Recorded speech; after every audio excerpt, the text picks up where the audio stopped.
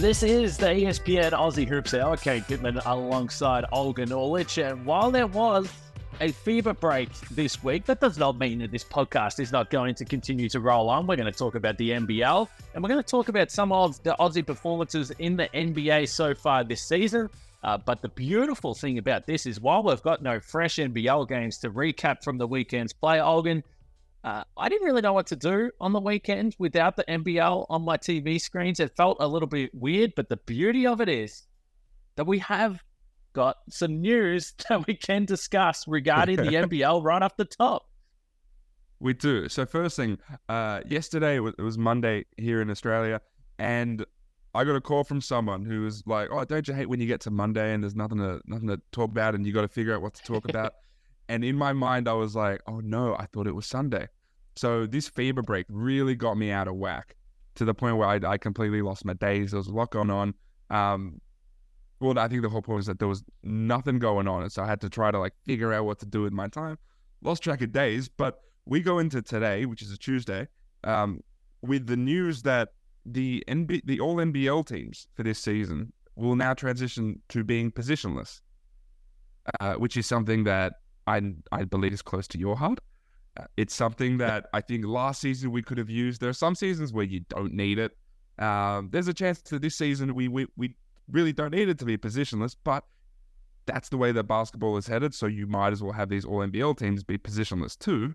But right off the bat, and there is another bit of news here as well, but just on that bit of news, that the All-NBL teams are positionless. We're not going, 3 outside and 2 inside or whatever. We're just going 5 really good basketball players. What's the first thought that comes off based on that news? Joy, happiness, emotions. It is. I just think it makes sense. Now, whether or not you wanted to go positionless or you wanted to have something a little more structured, I mean, my point throughout the last few years as I've been complaining about it endlessly is just the idea of what the heck is an inside player and what is an outside player in today's basketball. It just doesn't really work that way. Now, there's some loose descriptions you can point to, like Alan Williams. Yeah, he's an old school inside player. But you have some other guys that might play the majority of their minutes at the traditional 4 and 5, as they do the air quotes, but they might also still shoot 3 or 4 threes a game and spend a lot of their time out on the perimeter. So a guy like Mitch Creek is someone that I think about that plays a lot on the perimeter as much as his probable nominal position is probably the 4. So I just always found it hard when going through this process of trying to build an All-NBL team. The criteria didn't allow me to do what made sense. So I think if you at least go positionless, my take on this is, and I'm interested to see where you sit, if I'm still putting an All-NBL team together now that it is positionless, and I guess in theory you could have 5 point guards in your All-NBL first team, I think I'm still going to try and build a team, because I think that's the way my brain is going to go in this area when I'm trying to put together who I would nominate. But I think most importantly now, there is no restrictions, and you do have the freedom to just put a team together that makes sense. So I think that's the way I would probably approach it. Yeah, we went through this last year where there are a ton of really good bigs. And I think someone like Keanu Pinder probably missed out, even though he was top 3 in MVP, he was a top 3 MVP guy the whole season long. And all of a sudden, we just can't put him in all NBL conversations, at least first-team conversations, because we have to use up these inside spots for other guys. So that's something there. And I do agree with you that the inclination would just be to create a basketball team. But that does mean that you mentioned Mitch Creek. I think DJ Hogue is another one who I believe was an inside player, but he's an elite 3-point shooter, and basically plays like 50-50, like inside and out. So that was a weird part of it. I do think, to your point, that all things equal, if we have 4 point guards that are locked for this All-NBL first team, and then let's say it's down to like a Jordan Crawford and Joe Luala-Chua Jr., I do think that all of our minds, and I think rightly so, all things equal, would say, let's put the center in this. And I think that may just be because of, okay, this guy's the 5th best point guard, he's going to be in the All-NBL first team. Like that might be part of it, but I also think we want this to look like a basketball team. And there's generally at least one big in there. And the thing that I found interesting was that on the jump last week, we were asked to put together our all NBL first teams up until this point, and we basically just put regular old basketball teams together anyway. Everyone had, and I think it was just because that's just what the performances dictated up until this point. Everyone had JLA and Alan Williams in their team because they've been extremely effective. Whether that changes, we will see. But I like the fact that if that does change, we can shift based on this new rule, which is cool. I think it's very cool. And I think again, I keep on saying it, but I think it makes sense. But if I go back to what the squads looked like last week, you're right. We all had Alan Williams. We all had Joe Lawala-Chul.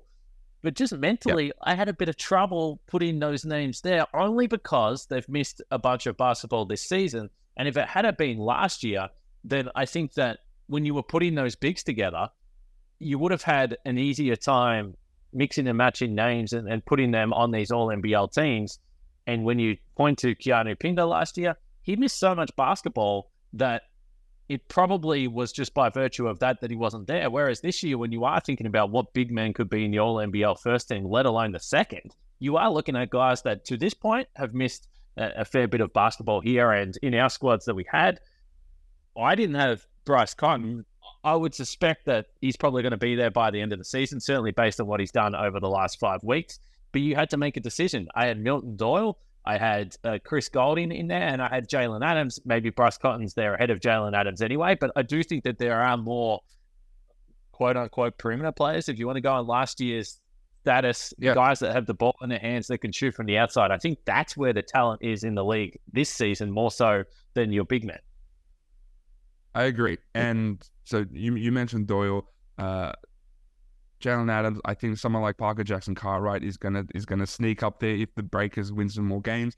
Like there's a lot of talent out there. I wonder if any of these other United guards can sneak in there. I wonder if any of these Southeast Melbourne guards can do something in this back end of the season. So far, they've been somewhat underwhelming, but again, like I think the guard talent around the league is there. It seems like all the big talent is very like complementary. And so these aren't necessarily the guys who are going to be elevated into sort of all NBL status, unless they pop off. Even someone like Keanu Pinder is complementary, basically, in Perth. And so I don't know if he's going to be part of these conversations going forward unless he really pops off. So again, I do like the fact that we now have this flexibility and that we can just chop and change. And it mirrors what a basketball team in 2023 is like, which I think is preferable. The other change that has been made is that, so remember last season, I think there was maybe 2 or 3 weeks still to go and the votes were in for these awards. Yes. And so basically these voters could not take into account the very back end of the season. And so no matter how you could have a 50 piece, it wouldn't be accounted for in these voting. Now the votes will take place after the regular season finishes. And so we will truly get an all-encompassing sort of body of work from these guys, instead of missing out the last 2-3 games these guys might play, which could be the difference between winning an award and coming second. And I can tell you from experience that it never made sense that was the case, because I reckon to tally the votes with the small amount of people that were involved originally, certainly in the nominations, then you get to the players and coaches, it wouldn't take that long. There's no point in doing it. You could get it done in an hour or so after the last game. I agree. And we've both been part of these sorts of things. And the fact that I don't know why they did it. I don't know if it was logistical. I think it's like coaches and captains and all these people have to vote. I guess they don't want to bug them. But these are things that, like, money is a thing here. Like, guys have different clauses in their respective contracts. Someone winning an award of some kind could add a few tens of thousands of dollars at the end of their next contract. It could be the thing that a European team looks at and says, oh, we want that guy because he won this award. And so it makes sense. And I like that the NBL is doing this to take this stuff seriously, because as much as it feels like semantics, it's a fun little award. This does have material impact on these guys' careers. Imports jutting off, those types of things, I know they've been pointed to as reasons in the past, which are valid, to be fair. But I think that this just makes more sense. Just make it happen. because as you said, there are so many important games in the last couple of weeks of the season, last couple of games of the seasons here. I do want to point out our weekly column, headline or storyline, that's just dropped a day late this week. I'll take the blame for that. That was absolutely my fault. And we got it up just here as we're recording this, but I thought that there were some fascinating talking points, and for good reason, Olgun. We have focused on Melbourne and Sydney and certainly Tasmania a fair bit in this podcast as well. Southeast Melbourne have been bubbling around the surface, the Perth Wildcats. What about a couple of teams that we haven't actually spoken about a lot, Adelaide and Brisbane? And there was an interesting part of this column from today, an interesting question. I feel like that could be weird that I'm saying that, real self-promotion type stuff, but I just think it's a fun read, and I think it's a fun exercise for our listeners to go through as well. And one of the questions we asked this week was headline or storyline, the top 6 is locked in. Where did you land on that, and what team do you think is in the mix to potentially come into the top 6 right now, which as it currently stands, if I pull up the standings, Melbourne, Sydney, Tasmania, Perth, Southeast Melbourne, and Brisbane. Is there a team outside of that you see getting into the top 6? Full disclaimer, I have not read any of your answers. You or Pete Hawley. I have not gone to, because I just sent mine in, right? It wasn't my job to file the entire thing this week. So I've yet to get eyes across yours. So just a heads up there. My team was New Zealand. For me, they're the only team that I think has like somewhat of a foundation and a ceiling to make some noise amongst those top teams. Now, with them, we spoke about them last week. Them keeping their head above water until Zylan Cheatham gets back and until Will McDowell-White gets back is just so key and obviously key to getting in there. But I also pointed out that Southeast Melbourne has a really tough schedule to end this season. They go up against Sydney twice. They go up against Melbourne twice. They go up against Tassie twice. They go up against Perth. So I think Perth twice. And so they have a bunch of teams in the top 6 that they're going up against, teams that I think are going to remain in the top 6. And so they're a team that I think is very precariously sitting in the 5th spot right now. Brisbane is another team that I think has had its ups and downs and could sneak out of there. And I think if a team's going to somehow get in there, I think New Zealand does have the talent. They do need to turn a lot of stuff around. They've spent this FIBA break figuring out how to play without Cheatham and McDowell. Basically, they've had to change up their entire style of play because now they all of a sudden only have like one guy who can handle the ball in Parker Jackson-Cartwright. So they're trying to figure out how to maximize their key guys and play a different style. If they can get their stuff together, then 3-7 isn't irredeemable. I like their ceiling, basically. Yeah, and to be fair to you, and it's been, look, you make your predictions and you look at the teams that you like at the start of the season, and when they get absolutely derailed by injuries, it's tough when you've had high hopes for the team, and you've certainly been with the Breakers all season long, and I think that it makes sense. But when you say that they're looking at how they can play without those two guys, to me, I'm sorry, but if you are looking at how to learn to play without 2 of your best 3 players, it's going to be challenging. That would be my answer to that question that you're trying to find the answer to. So I agree. Out of the break now, this is where it's going to be really, really important for New Zealand. They just can't afford to drop too far below 500. So you haven't read, and that's a good point, actually. The article's just gone live as we're recording this. It's just shocking. Who do you think I am? Well, I'm trying not to be offended by the fact you didn't read mine and Peter Hawley's work, but you can do so at espn.com.au. And I have had the pleasure of reading your answers as I put this column together and send it away to the people that do the real important work and edit our typos and put them up there. We don't have too many.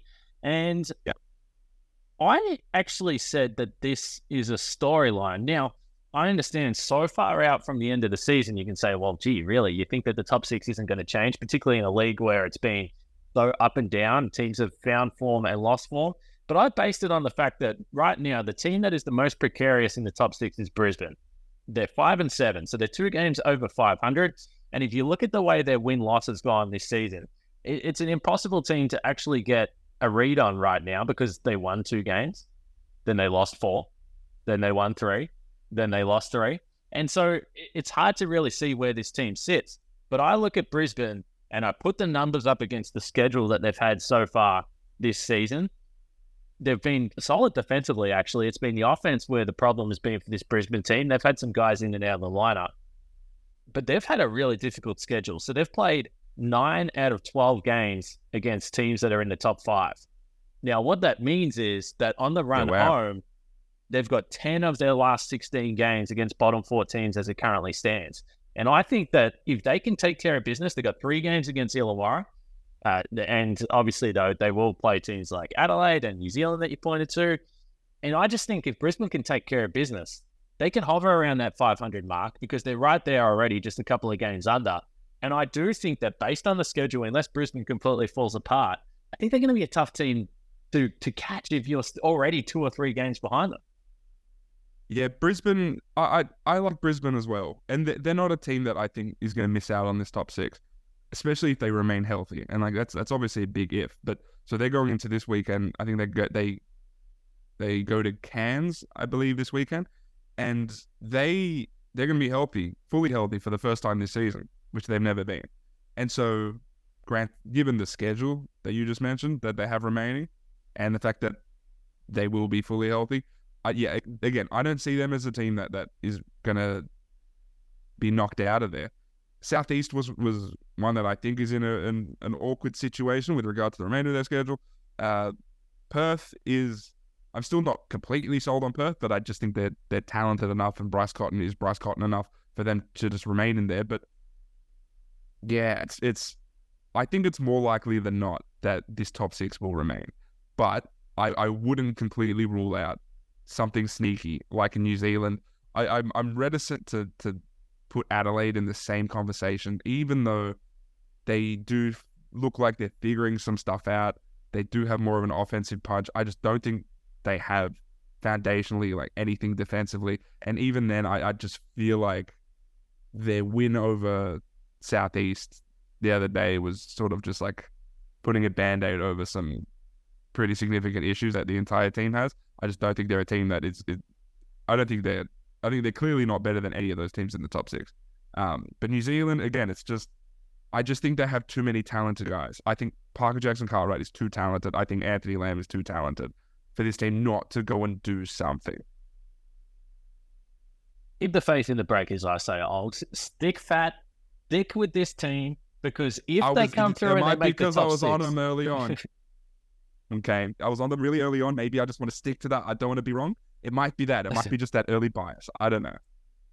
No, I like it. As someone who is very, very, very stubborn when it comes to my predictions, I highly recommend that you stick with them. Now, just one final note on Adelaide, and then we'll move on to the NBA here. The NBL back, obviously, this week on ESPN. You can catch all the games there.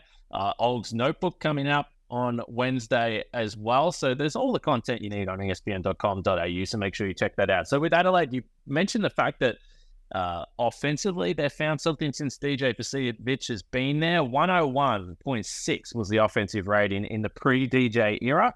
In the post-DJ era, in 6 games, that offensive rating has skyrocketed to 112.6. So their offense was just getting nothing done early in the season. Now it's legitimately one of they were around middle of the pack since DJ has been there. And just when I think about Adelaide and DJ Vasiljevic and where he fits on this team, I look at the Adelaide roster and they really desperately needed someone that was a go-to scorer, because they've got lots of talent on the roster. I think we've spoke about that. But Trey Cal has had big games, but night to night, he's not a guy where it's like, just give me the ball, I'm going to try and score first. He can facilitate, and he does a little bit of everything, but he's not a go-to scorer. Isaac Humphries, I thought that maybe he can score a little bit more. He's obviously been pretty efficient this year. But he's not that guy right now, at least. And then Mitch McCarron, Jason Kadee, we know these guys. We've seen it for a long period of time. Excellent guys that you want on your roster, but they're not a go-to scorer. So there's no question this was a missing piece for this Adelaide team. Yeah, I agree. They just needed a version of this, and the efficiency has to be better with Vasiljevic. And maybe that does improve when Trey Kell comes back and there's someone else out there who can draw defenders. But that's literally all it was. It was just a version of someone who can draw defenders. It was someone who can hit some tough shots and who plays with his head on the rim. They just needed someone who could do that, because then that does open things up for everyone else. I don't know if the balance is there as far as the complementary guys, because it seems like Vasiljevic and Humphries play really well together, especially in like a 2-man game. They just don't do it very often. So I think there is a slight deficiency in role guys and in coaching on this team, and that sort of makes me cap their ceiling. But Vasiljevic has like clearly lifted their floor, and that showed in that win over Southeast Melbourne, where that's a game that Adelaide should not win. But the fact that they have Vasiljevic who can just go and sneak them a win, that keeps them not, I don't think necessarily in the hunt, but that keeps them not completely out of reach. That when you have someone talented who can hit shots like that, you're sort of always in the mix there. Now, he's not like a Cotton level who can not just get you in the mix, but keeps you in like the sort of top 3 conversations. But he's someone who you're not going to be the very bottom team in the ladder with someone like Vasiljevic there. Before we could go NBA, I don't know your answers to these, but we had a question on Melbourne and Sydney, and I don't know the question exactly. I don't know how it was worded, but it was the headline was Melbourne, Sydney will win the title, or something like that, right? Yep, that's exactly right. It can only be those 2 teams. Yes. And I said that was the storyline, right? I think Melbourne is just really damn good.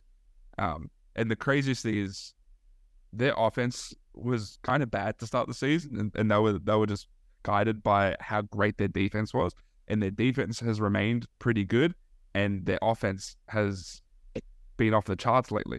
And so I just basically my argument here was I just don't see any other team outside of Sydney, because I think they're really, really talented and they do have some like continuity. I don't see any team competing with Melbourne. I don't know. My guess is you agreed with me, not with me, with the assertion. Are you serious, Olgan? Have we been chatting on this podcast all season long or not? Tasmania. Tasmania exists. I forgot about that. They accidentally beat Cairns, and so they'll go win a title. Is that how you think? Well, they've been Sydney twice. They've been Melbourne, so I think it would be flat out rude and disrespectful to not have them in the hunt right now. In all honesty, like they have been the number one offense. Disrespectful, okay? I don't want to do that. I don't have that in me. But there's been the number one offense right throughout the season, as we know. We've discussed that ad nauseum. But defensively, yes, they are middle of the pack. But right now, even if you think that Sydney's going to improve, that's a fine take to have. But right now, they're only 0.9 of a point per 100 possessions worse than Sydney on the defensive end. So, look, if you want to assume that Sydney Kings are going to get better, maybe you can assume that the Tassie Jack Jumpers defense is going to get marginally better, because that's all it really needs to, because the offense is so good. And the other thing with Tassie that makes me feel confident about playoff basketball is they're still playing by far at the slowest pace in the league. They're at around 75 possessions per game. The league average is around 79. And I do think in postseason basketball, that can help. If you're used to playing that grinded out, a little bit scrappy, half court, and you're still producing efficiently offensively, that's why I think that the Jack Jumpers, maybe they don't win the title, but I think they're absolutely a threat, because I think they are going to be a damn hard team to eliminate when it comes to a 3-game series. Yeah, we saw it last year as well. Like they're built to win playoff games, and that pace is a big part of that. They will win playoff games if the defense continues to trend. It's trending upward very, very slowly. If it continues to do that, maybe at a faster pace, then great. I just think Melbourne is just so far and away right now, as far as basically every metric, that it's just tough for me to see any team. And it's like, I think Tassie's good. I just think Melbourne is so great. Just the way they're constructed, the way they're currently playing. That's basically my only argument. My argument is basically that I just don't see a team catching them. Yeah, I think it's totally reasonable as well. But let us know across the social channels about your thoughts on the top 6. If you're a team, you follow a team that is outside of that top 6 and you're feeling confident about what your team can produce down the stretch, get involved in the conversation on social media as well as we post this podcast out today, because I think we are, regardless if you're someone like me that thinks maybe the top 6 is set, I think there's a high percentage chance that in a few weeks' time there is going to be chaos and there will be a team that bolts, there'll be a team that starts to slide. So I do think that we are set for a pretty crazy stretch run in the regular season, even though still very early. And around halfway, approaching the halfway mark of this season. All right, let's pivot to the NBA. and we're going to talk about some of the performances of the Aussies in the NBA. Before we do that, Olgs, around the time that the jump went to air last Thursday night, we had a big Josh Giddey discussion there. Social media was alight when I woke up in the morning, and this is via Tim McMahon, who is covering the Josh Giddey story for ESPN. He tweeted on Friday in the US, Saturday in Australia, the league is looking into allegations that Thunder guard Josh Giddey has been involved in an improper relationship with an underage girl. An NBA spokesman reported that. Giddey and OKC coach Mark Daigneault declined to comment on the matter after practice today. And since that time on Saturday morning in Australia, nothing has changed. So that is literally where this stands right now. Josh Giddey did play yesterday against Philadelphia. The Sixers beat the Thunder, and Mark Daigneault pregame was asked again. He's still not commenting on the situation. He said right now the playing status of Josh Giddey is not going to change, and it is a league matter in terms of what happens with that playing status moving forward. So literally, as we currently stand here, that is the only information we have. We don't have anything else, and I'm sure people have been tracking the story, but that's literally all we can say on Josh Giddey right now as the reporting continues and the investigation continues. So we'll see over the next few days, and then projecting forward to this time next week when we catch up again, we'll see if there's any developments there with Josh Giddey. As far as the other Australians that are playing, Olgs, I want to just throw to you first and say, who do you want to talk about the most? Who's intriguing you? Who's catching your eye early in the NBA season? I think we'll start with Dyson Daniels, because he's gotten a ton of opportunity with CJ McCollum out with that lung injury, and he's been starting games. He's been impacting winning in spots. He's been unbelievable defensively, and we've seen a little bit more of sort of his point guard flashes, his ability to hit that in between shot. The jump shot is looking solid. He's someone, and again, it feels like, I don't know if it's too Australian centric of us to contextualize the entire NBA season with the idea of the Paris Olympics in the background, but it's sort of just like how we'll approach a lot of it. But just from a pure career perspective, I think these are really like meaningful reps for Dyson Daniels. He's trending as far as top 10 in the league in steals. He's leading the league in deflections.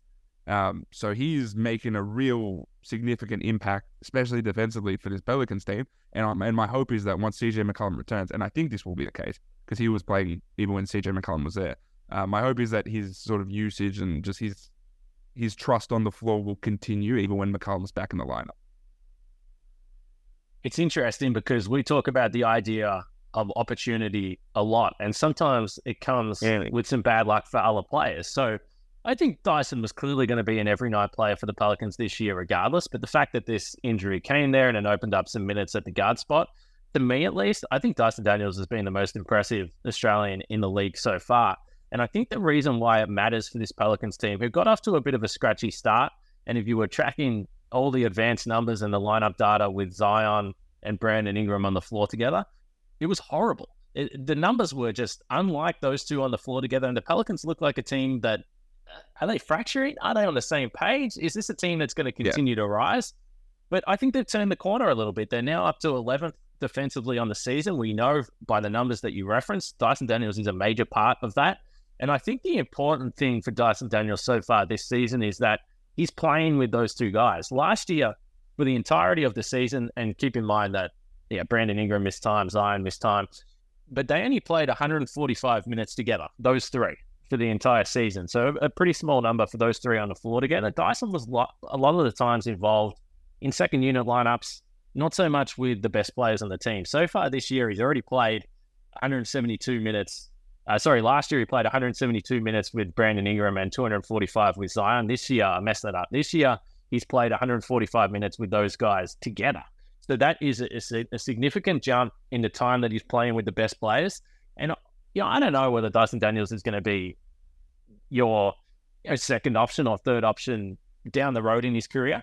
I think there's potential for that. But certainly right now, in year two, for him to be the really important glue guy that just does a little bit of everything on the floor with your star players, which means that you're going to get fourth quarter minutes, that's a big step. And I think that that's something that we should be acknowledging. I think he's had a great start to the season. Yeah, and we can nitpick little things. You can say that the shooting needs to be better. The attempts are up, which is great.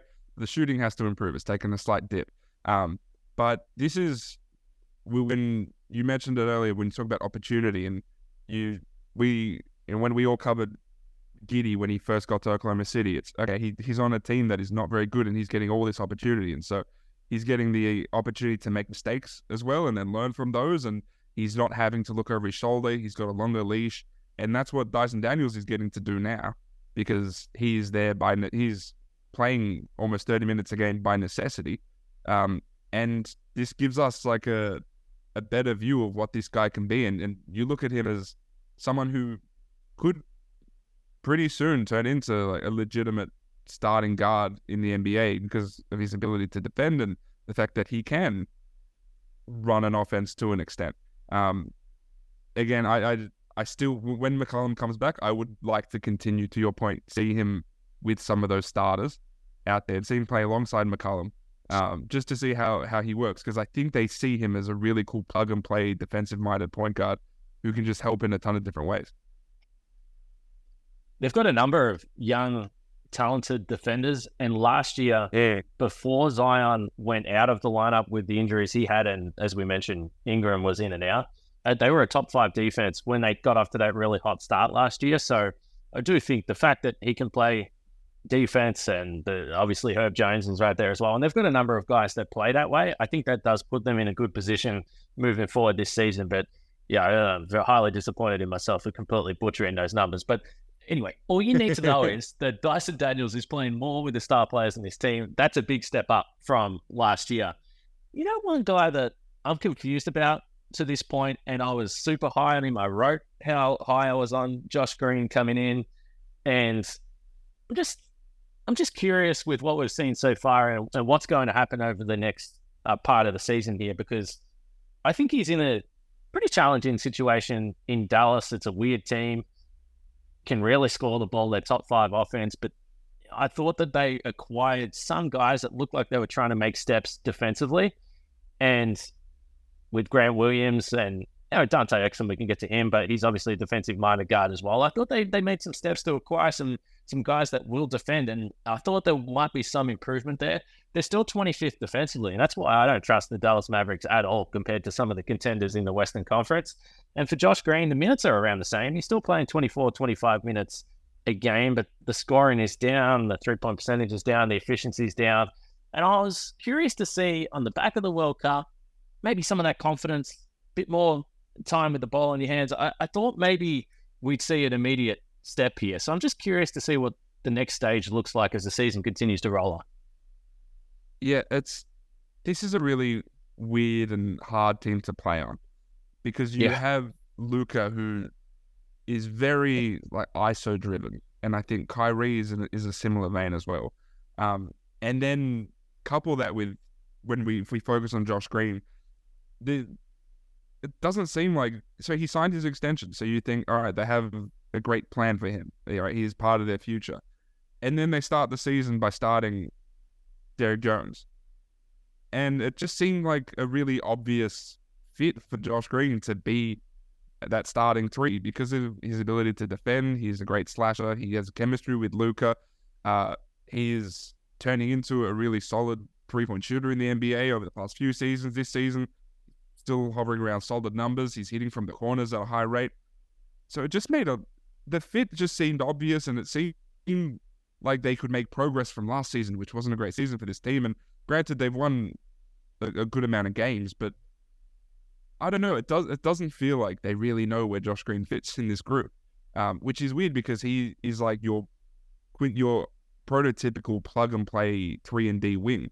So the fact that they're not utilizing him to I think what his strengths are has just been very confusing to me, and I think that's why his production has dipped. Like I wonder if they even, I get they signed him to the extension because I think they had to, and he had to sign it. But I do wonder if they actually see him as part of the future of this team, just because of the way they've been utilizing him, despite his, I think, effectiveness, which I think has been like quite good actually. Yeah, overall, he's still at 36% from three. So, yeah, that's fine. He was up at 40 last year.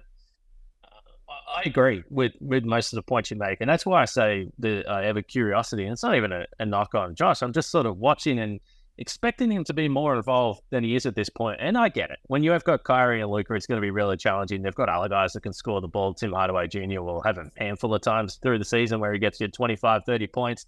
So they've got guys that can really score. They are 10-6 and fit in the West as well. You know, for Josh, he has got that contract security. I'm just going to continue to use the word curious moving forward with him. Dante Exum, I just said one quick thought on him. First of all, I think he's been impressive. He's around 50% from the field. Every time I watch him play, it looks like he is making impact plays. Basically exactly what we've seen from him in Europe the last few years. And of course, with the Boomers, where he's been a major part of what they've been doing. The thing that's fascinating to me, and this again comes back to the Dallas Mavericks rotations that we're seeing. So Exum at the moment, he's around 10, 11 minutes per game. But in the fourth quarter, he's averaging 5.6 minutes per game in the fourth quarter. So more than 50% of his minutes are coming in the fourth. Now, why is that? Some of that is maybe blowouts, but we've definitely seen him in some important moments in games as well. So it's, that number might be a little noisy, but I just feel like he's been out there when there's been important stages in games and he's had an impact. I think he's had a nice start to the year, a nice return to the NBA. Yeah, I think we forget that he's 28 years old. He's a veteran at this point. He's had experiences. And so he's been in these situations. He's been in playoff situations in Utah. So he's been around. But even that, with Dante playing a decent amount of minutes in the fourth, again, it just feels like a lot of this Mavericks team trialing different stuff. I point again to like the Derrick Jones Jr. minutes and some of these Jaden Hardy minutes, and I even these bulk Tim Hardaway minutes as well, and like the usage that he gets. Again, it just feels like they're still trying to figure some stuff out, which I think is a weird place for a team to be in that has two superstars who you're trying to maximize like today. It feels, I don't know. It feels like there's no like urgency to get these guys going, so again, Dante's been just solid in his return to the NBA, and that's very cool. When I look at the Josh Green thing, and you mentioned his contract in the security, it's also a really tradable contract. That is a very team-friendly deal for another team to absorb if they wish, and if they see Josh Green as having a bigger role than the one that he has in Dallas. And so, yeah, that's another thing that I'm sort of like tracking at this point. Whether that's, I don't, yeah. The iffiness in which they're playing him makes me think that may not be off the cards. I think the thing with that I scratch my head, he's the exact type of player that every team wants, particularly if you're on a contract that is around that mid-level exception, affordable range.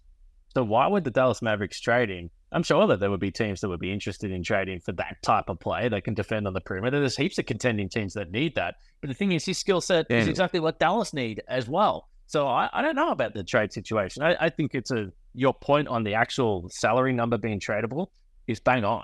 But I don't know. He does feel a little underutilized. And I don't know if the Dallas Mavericks would want to or could afford to trade him.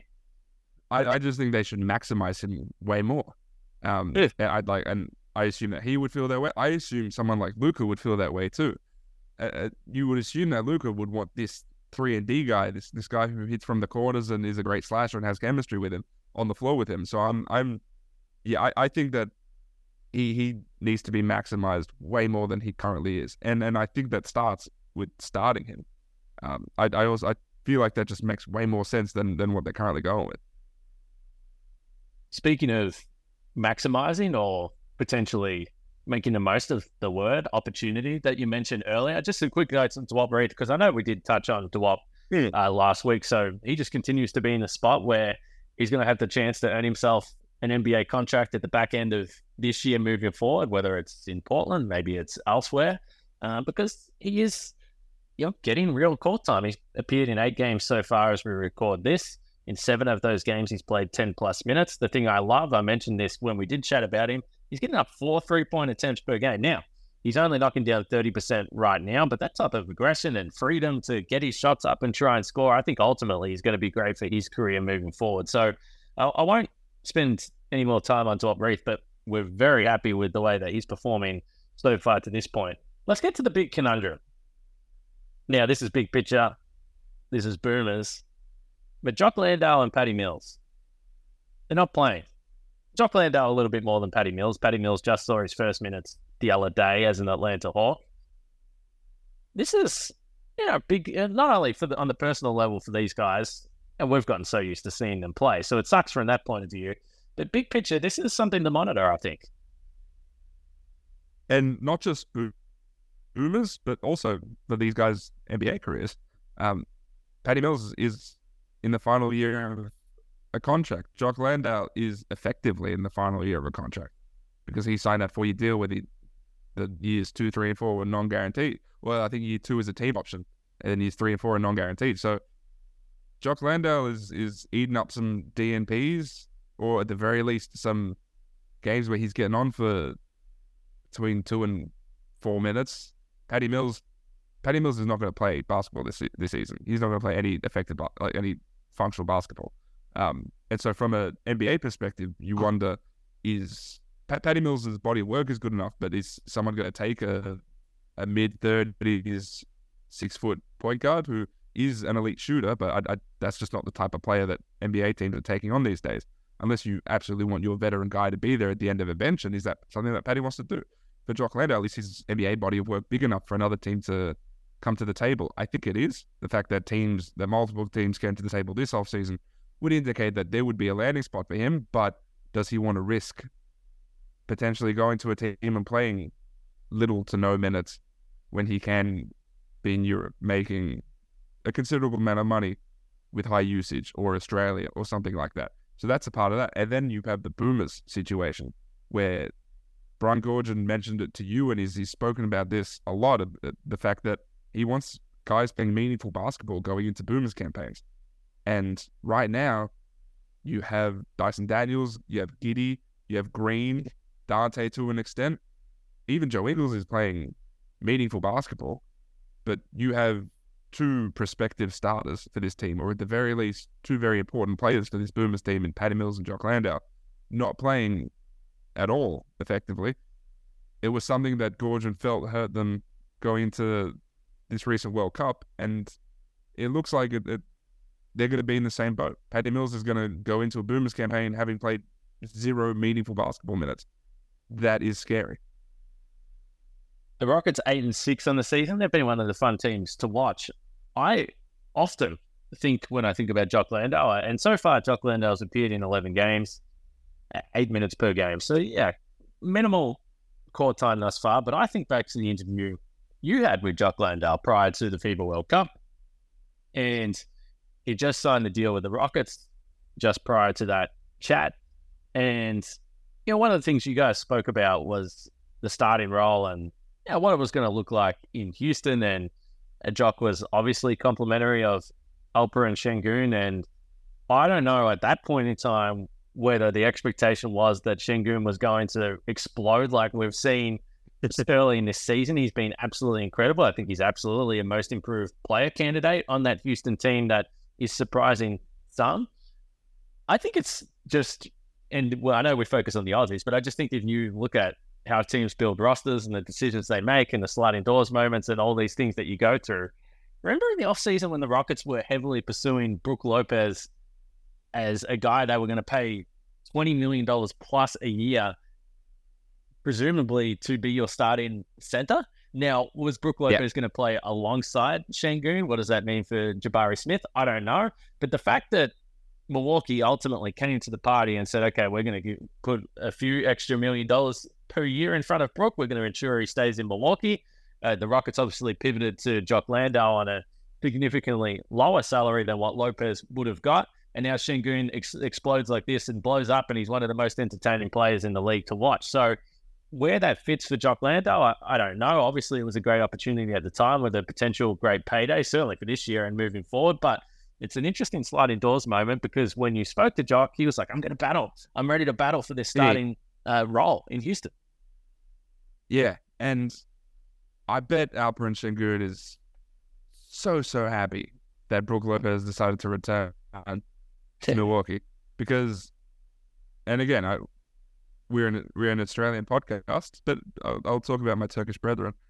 He's averaging 29 and 20 points, 9 rebounds, nearly 6 assists a game, and he's like clearly the guy that he's basically the future of that team. Him and Jalen Green, and they've got these pieces. He's also 21, which is crazy. I think he's younger than Chet Holmgren. Putting up these sorts of numbers. He's been incredible, and yes, that has been to the detriment of Jock Landale because you want to lean into as many Alperen Şengün minutes as you can. And I still think that there is a role for Jock in this team. If they somehow continue this level of basketball and sneak it to the playoffs, I think Jock Landale is someone who will be helpful in playoff situations. And look, when he signed the deal, I spoke to him. The interview was like the next day, basically, or was it just a few days after? And I asked him, like, why would you sign a deal with such little security? And he mentioned the idea of this is like how I want to exist in basketball. I want to make sure that I have incentive to continue fighting, and that's what he's going to keep doing. I guess this is the situation he wants to be in, where he's sort of his back's against the wall and he wants to fight for minutes. The hope is that his minutes are able to sort of trend upwards, because if it doesn't, there's a good chance that he's a free agent again this offseason. That will be interesting to watch the longer the season goes. To wrap this up, you got any Joe Ingles thoughts or feelings? The Orlando Magic, speaking of teams that are surprising, currently 12-5, second in the Eastern Conference, and looking pretty damn legit early in the NBA season. And to the surprise of no one, when you've got so many talented players on this Orlando roster, the youngsters, we've seen Franz Wagner. We don't need to remind people what he could do from the FIBA World Cup. Paolo Banchero, we know as well. In his second year, he's taken another step or has had some pretty nice moments. It's handy when you've got a vet like Joe Ingles that can just really fit in on any team he wants in the NBA. Of course, we're going to say that Joe Ingles is the reason the Magic are having an inspired season. Well, they are one of the best defensive teams in the league because of the IQ of Joe Ingles. He's out there guiding everyone. He's taken everyone under his wing. Look, Joe Ingles is so Magic, awesome defensive team. They're a really fun team to watch. And you mentioned all those guys. Jalen Suggs is part of that. Cole Anthony's part of that. Joe Ingles is playing nearly 20 minutes off the bench for that team. He's one of the first guys off the bench, which I think surprised a lot of us because we watched the World Cup and we think, is his capacity finished? Is he able to continue playing basketball at any decent, like any considerable level? But he comes in and he's just somewhat effective. He's a good, and it's these are like wanky terms, but he's a good leader for that team. He's a great veteran for that group. But like that stuff does matter. We saw that in Utah. We saw that we've seen that throughout Joe Ingles' career. And I was at a Melbourne United practice last week, and Gorge was there, and I had a chat with Gorge, and he was mentioning the thing that one of the issues we've been talking about as far as guys not playing and whatever. And he mentioned Joe Ingles, and he said the role that Joe Ingles is playing for this Orlando Magic team, that's the role I want him to play for the Boomers, which is I want him to come on, and there is no pressure or responsibility for him to produce at any significant level, but he is going to be the veteran for the team. He is the leader for the young guys, and he's going to be there to help breed these young guys and make sure that they're sort of blooded to be this X sort of team. And so I think Gorge is maybe looking at that Orlando Magic team and seeing Ingles' role and maybe likening them to what the Boomers can be as far as what should be a really effective defensive team and a young team that has some pop. And yeah, Joe Ingles, I think he went into this Paris Boomers cycle as maybe not 100% making the team, but probably making it. It's more than likely going to be his last hurrah with the Boomers. But I think the way he's playing it is almost like a no-brainer at this point. You have to include a player like that, especially if he can accept a role like that and make an impact as a leader of the team. Yeah, I think he was one of the challenges. And to be fair, Brian Goorjian admitted that with all these young guys coming into the squad, what was the role for Joe Ingles had changed. He wasn't starting. So, yeah, I think that they're getting some nice evidence of what he could potentially do with that Boomers team. And I didn't have Orlando high on my list of potential free agent destinations for Joe Ingles. But when you look at it now with the accumulation of young players they have on the roster, it makes sense to bring in a guy that's been around, been in the postseason plenty of times, knows what it's like to be a professional in the league. So in the end, some smart business by the Orlando Magic to go get a guy like Joe Ingles. I reckon we've hit the end of today's podcast, the NBL back this week. Of course, we're all very excited about that because it's a little quiet over the weekend when I was trying to find some NBL action to keep up to date with. Make sure you're all over espn.com.au, headliner storyline on Mondays, Old's Notebook on Wednesdays, this podcast, of course, on Tuesdays as well. We'll come back next week and see what happens over the weekends. For myself, Kenny Pittman, for Olga Norwich, this is the ESPN Aussie Hoops Hour. We'll see you all next week.